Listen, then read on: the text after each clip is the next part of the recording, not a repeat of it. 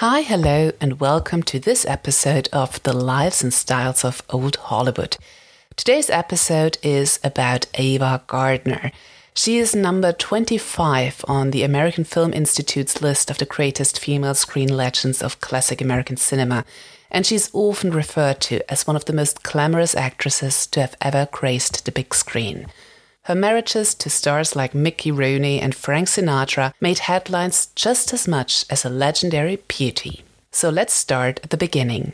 Ava Lavinia Gardner was born on December 24, 1922 in North Carolina. She was the youngest of 7 kids, with 2 older brothers and 4 older sisters. Their parents, Mary Elizabeth and Jonas Bailey, were of Scottish and Irish ancestry. They were rather poor sharecroppers, and unfortunately the family lost the land they worked when the kids were still young, and Mother Molly took on a job as a cook and housekeeper in a boarding house for teachers, which also provided room and board for the family. In 1931, when Ava was just 9 years old, the school closed and the family had to move to Virginia, where Molly would manage a boarding house for ship workers. And when Ava was 15 years old, her father died of bronchitis. Thus, the family moved back to North Carolina, where Ava would finish high school and attend secretarial classes for a year. While following her courses, she visited her older sister Beatrice in New York. Beatrice was married to professional photographer Larry Tarr, who had a studio on Fifth Avenue. He offered to take the girl's portrait as a gift for their mother. The result was so great that he put the photograph in his shop window to showcase his work. This very photograph attracted Bernard Duan, who was working for Loew's Theatre. Duan actually was a sketchy figure who would use Loew's subsidiary, MGM, as a lure for girls posing as a talent scout. He saw the photograph of Ava in a window and asked in the studio for her number. They did refuse to hand it out. Eventually, he gave up, but did say that somebody should send her information to MGM. And they did. A short while later, 18-year-old Ava traveled from North Carolina to MGM's East Coast office in New York City. They made a screen test with her, but did not record her voice, because she had such a terrible southern drawl that nobody understood her anyways. Louis B. Mayer's reaction to her reel was, "She can't sing, she can't act, she can't talk, she's terrific." And thus she exchanged her home for Hollywood at the age of 22 with a standard studio contract in her pocket and her sister by her side.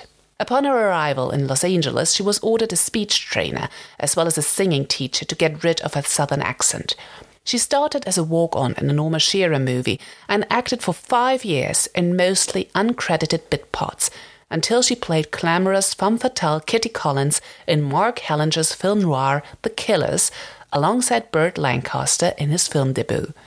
From then onwards, she appeared in numerous high-profile movies.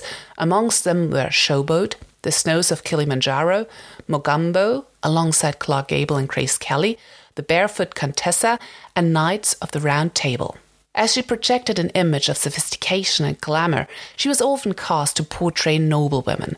For a role in 1964's The Night of the Iguana, Gardner received a nomination for a Golden Globe Award for Best Actress, as well as for a BAFTA Award for Best Actress in a Leading Role. Apparently, in 1966, Gardner wanted to play Mrs. Robinson in The Graduate and contacted Mike Nichols. But although it is about an older woman, a mother seducing a younger man, Nichols wanted to cast a younger woman. To clarify, Ava Gardner was 44 years old back then. And Bancroft, who pocketed the role, was 35. In the 1970s, Gardner mainly appeared in disaster movies, which were all the rage back then, like Earthquake in 1974, Cassandra Crossing in 1976, and City on Fire in 1979. Her last movie was Regina Roma in 1982. After that, she primarily acted on television, including a guest part in Knots Landing in 1985. So, in short, she had a great career at MGM. But from a theatrical point of view, she did not have the successes, the trials and errors as some other great names of that era. And her talent, in the beginning masked by her insecurity, was only later recognized. Her lively and deep portrayal of complex women on the screen made her a legend. In 1968, Ava had relocated to London, where she lived until 1990. She moved there first and foremost to undergo an hysterectomy to keep herself from the uterine cancer that had killed her mother. But she stayed because of distance to Hollywood, which she very much enjoyed. For work, she travelled, but always came back. She died there in London at the age of 67 of pneumonia and fibrosing ileovitis. Her body was brought back to the US and interred next to her siblings and parents in Smithfield, North Carolina. What is most remarkable about Ava Gardner's career, as you can hear from Louis B. Mayer's comment, in the beginning she was not a great actress. She was definitely not chosen for her talent or her speech.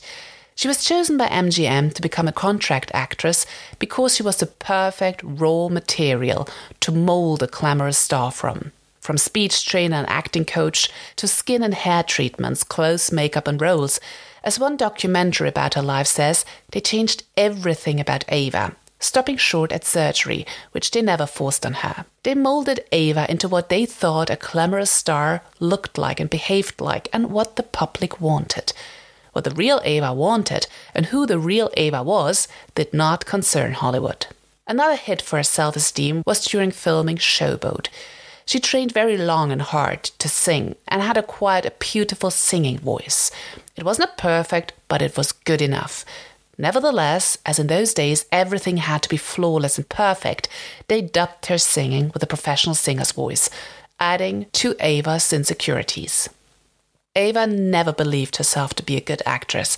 As she once put it, "Us kids at MGM, we just have to look good." Ava had very low self-esteem, and the studio system enforced that feeling, that she was not okay the way she was, that she needed to be changed. She would turn to alcohol to numb this feeling and to loosen up. During filming of Showboat, she would sneak in booze to the set and have little drinking parties. Actually, one of the things that Ava Gardner is known for is her love for alcohol and partying. She lived for the nights, the clubs and the booze, and the men, if they were there. Her movie Night of the Iguana, which was filmed in Puerto Vallarta in Mexico, was one of those movies that was basically filmed around Ava Gardner, Richard Burton, Elizabeth Taylor and Tennessee Williams being drunk half the time. Director John Huston did not get bothered. Maybe he joined in the drinking.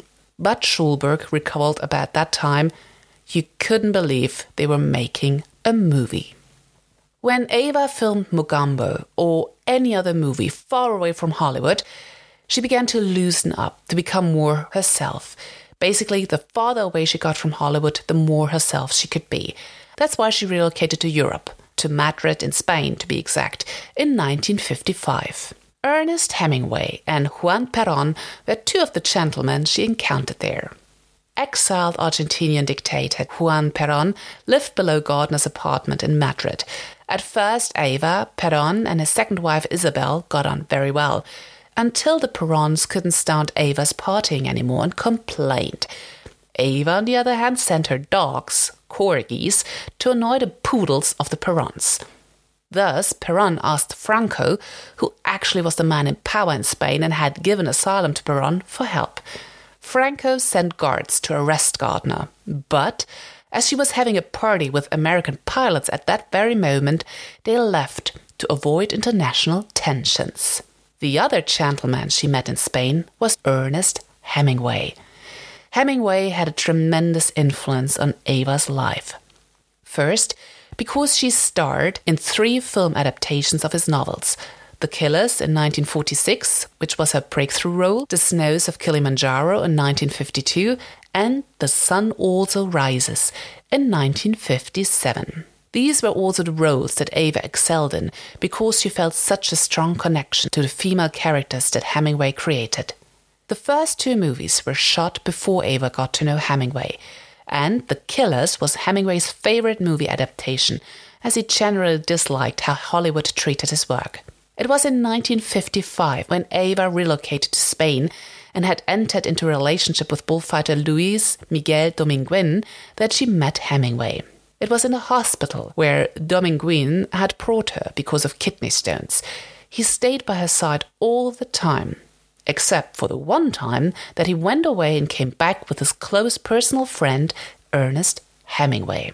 Hemingway was amused and very impressed by the way Ava handled the conversation on the phone the moment that he entered her room. Apparently, she used very colorful language that seemingly got unnoticed by the nuns of the hospital that were present. That is the beginning of Ava's friendship with Hemingway that would last until 1961, when Hemingway died from suicide. Ava's own words from her autobiography about how they met were, "Though I obviously wasn't crazy about the circumstances, I was delighted to meet Papa and absolutely floored that he'd take the time to visit me in a hospital. I just adored the man. I idolized him.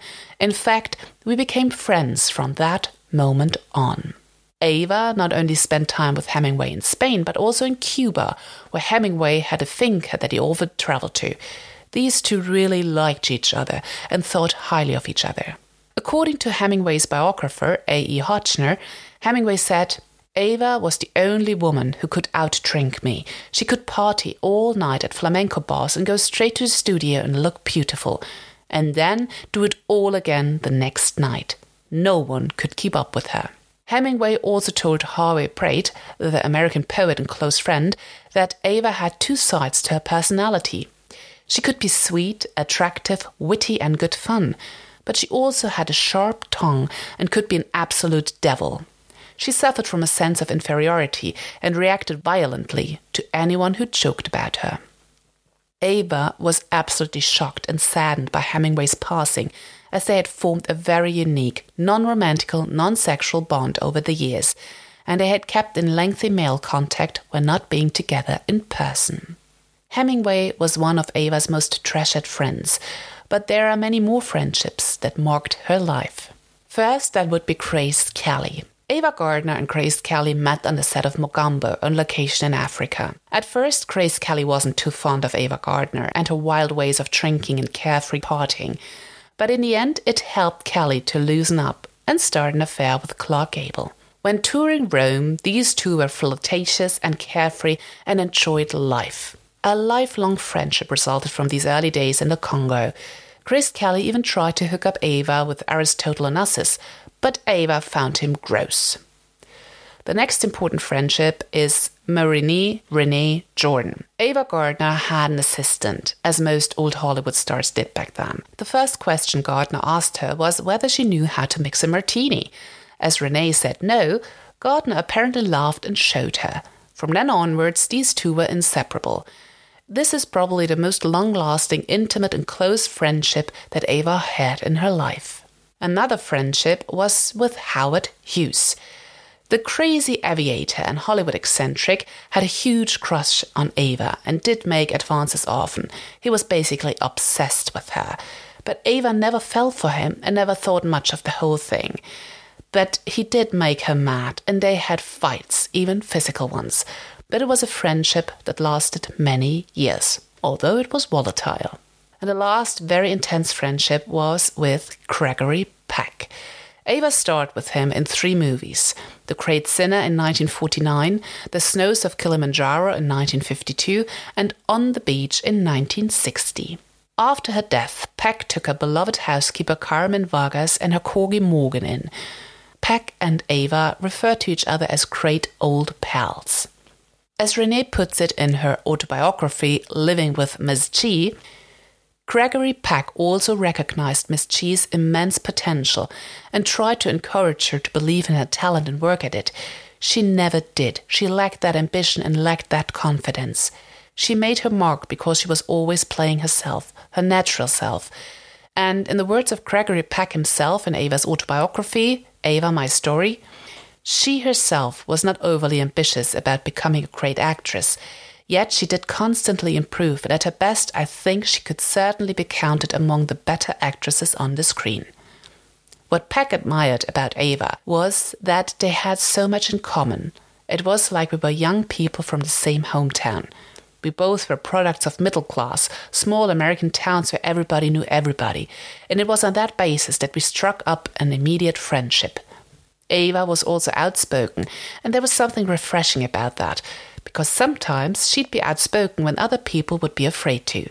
That to me shows a strength of character and a kind of grassroots middle American honesty she has. And despite the adoration and the deep friendship these two shared, they were never romantically involved with each other. Well, when it comes to romance, of course, Ava's good looks attracted a lot of men. And Ava Gardner in total married 3 times, but the men she had were quite a few more. Ava's first love and husband was fellow MGM star Mickey Rooney. It was actually on her first day that Ava was shown around the MGM lot that these two met, and Rooney fell for her the very minute he saw her, and he wore her down until she gave him her number. The same happened with his marriage proposal. Initially she said no, but he asked so many times that she finally said yes. As they were both under contract with MGM, Louis B. Mayer had to give his blessings, which he did. But fearing for Mickey Rooney's popularity, they had to marry way upstate in a very small ceremony. Well, 1 year later, they divorced. Then Gardner fell in love with band leader Artie Shaw, who had previously been married to Gardner's good friend Lana Turner. Ava Gardner risked her career living with him without a marriage certificate. The clean-cut goody two-shoes image of MGM stars was threatened. Finally, in 1945, Shaw and Gardner tied the knot, but divorced only 1 year later. One of the reasons were the differences in intellectual interests. Shaw wanted Gardner to educate herself and read Schopenhauer and philosophy, and apparently Shaw caught Gardner reading Forever Ember by Catherine Wilson and threw the book across the room as it was mainstream. Irony being, Shaw later got married to Catherine Wilson, to that author, that very year. Ava's most talked about relationship was with husband number 3, Frank Sinatra. Sinatra was married to Nancy when they met, but Ava and Frank fell fast and hard for each other and had a relationship nevertheless. And they got married in 1951 when Sinatra finally left Nancy for her. The marriage was tumultuous. Times got tough when Sinatra's career was declining and he even struggled to book a nightclub gig. Ava used her influence and got Sinatra a part in From Here to Eternity in 1953, which revived his career. Ava did become pregnant, a dream she had dreamt for a long time, to become a wife and a mother.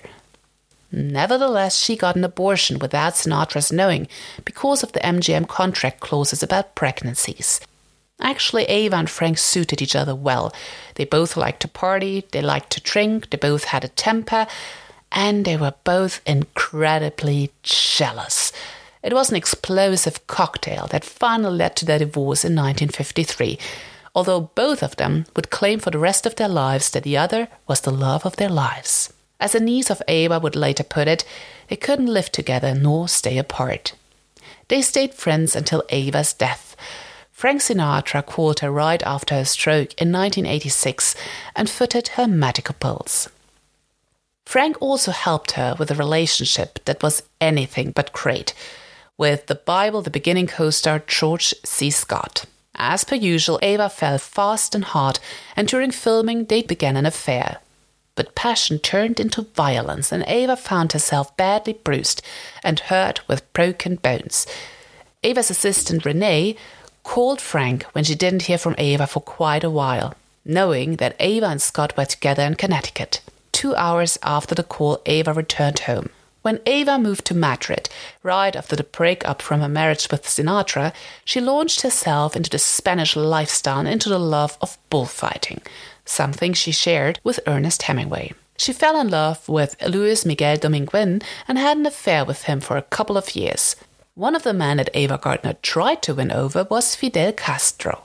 Ava Gardner was politically very outspoken and a liberal Democrat, so much so that her first husband, Mickey Rooney, would call her a Red. In 1959, when Castro was still seen as a liberator by Americans, Ava, then aged 37, met Castro at the Havana Hilton in Cuba. And they got along very well. Too well, actually. Castro's mistress and translator, Marita Lorenz, was highly jealous and tried to keep Ava from Castro, which ended in Gardner calling Lorenz a little bitch and slapping her in the face. Well, Castro decided that this was too much scandal and got rid of Ava by fixing her up with an aide who had the order to satisfy her in a suite at a national hotel, compliments of Cuba. This sounds so dramatic and fabulous at the same time. I cannot say with certainty that this is how it went down, but her biography by Lee Sever says so. Ava Gardner's style is much more than just her clothes. It was her fun and adventurous way to see the world, to meet people, to have fun and to be fun. Although her choice of clothes, both on and off set, have made a lasting impact on fashion, Ava chose figure-flattering tailored clothes and gowns and sophisticated casual wear as staples of her wardrobe. Her black dress from The Killers counts among the most iconic black dresses and inspired subsequent costume and fashion designers. She influenced fashion by appearing on over 250 magazine covers worldwide. Amongst them were Look, Elle, Time, People, and Vogue. She was actually a strong person, very athletic, who enjoyed being active and outdoors. She engaged in sports up until her latest years in London, when she still walked several miles a day to keep fit. Most of all, though, Ava Gardner is remembered by family, friends and fans for her humanity, her respect for everybody, her open-mindedness and unpretentious ways of seeing and meeting the world, the people. Brought up in the segregated South, Ava would become one of the most outspoken people of her time, to embrace people of all ethnicities and races. Her closest friend throughout the years being her assistant of color, Renee. She helped wherever and whenever she could, got to know her neighbors and believed in being there for each other and helping each other out. She was also very much inspired by the gypsies in Spain. She even spent the night together with Renee in one of their caves where they lived, drinking, being and singing with them. She loved their community and their free spirit. All in all, Ava Gardner was a role model, not in the sense of achieving the perfect figure and the perfect manicure, but in the sense of how to show up as a human being and how to lead an independent and self-reliant life. Ava called the shots. She created her life. And despite broad assumption, she was the one financing all her husbands throughout their marriage. So Ava Gardner's style is as much about design and tailor-made clothes as it is about an open mind, unpretentiousness, and being a human being in a community and in one world with others. Ava definitely is a style icon to imitate. And as always, there are lessons to be learned from Ava Gardner's life. First, live life. You will make friends, see places, and make a great living if you just embrace life and go on with it. Be curious about what is ahead of you and just dive in and just enjoy life. Second, believe in yourself, always and without exception. You are capable, you are worthy, you are enough. This is the one thing that brought Ava down, the low self-esteem. You have to be your best friend. You have to believe in yourself. That is the most important thing in life. Third, in order to love, you need to be free. You need to be free from jealousy, free from neediness, free from self-doubt, free from money problems and people. Ava Gardner's relationship with Frank Sinatra, the love of her life, was impossible because of the individual issues. Real love and lasting relationships are only possible when you are at peace with yourself and when you feel whole as a person yourself. And the fourth, you are part of humankind. You need to treat everybody with the respect that you expect from others. We are all together in this, flowing through space. Just be open-minded. Stay down to earth. Be there for those who need you. Get to know your neighbors. I think this is a wonderful lesson you can learn from one of the most glamorous and beautiful actresses of all times. So I hope you learned a thing or two about Ava Gardner that you didn't know before. And I can't wait to talk to you again next week. Bye.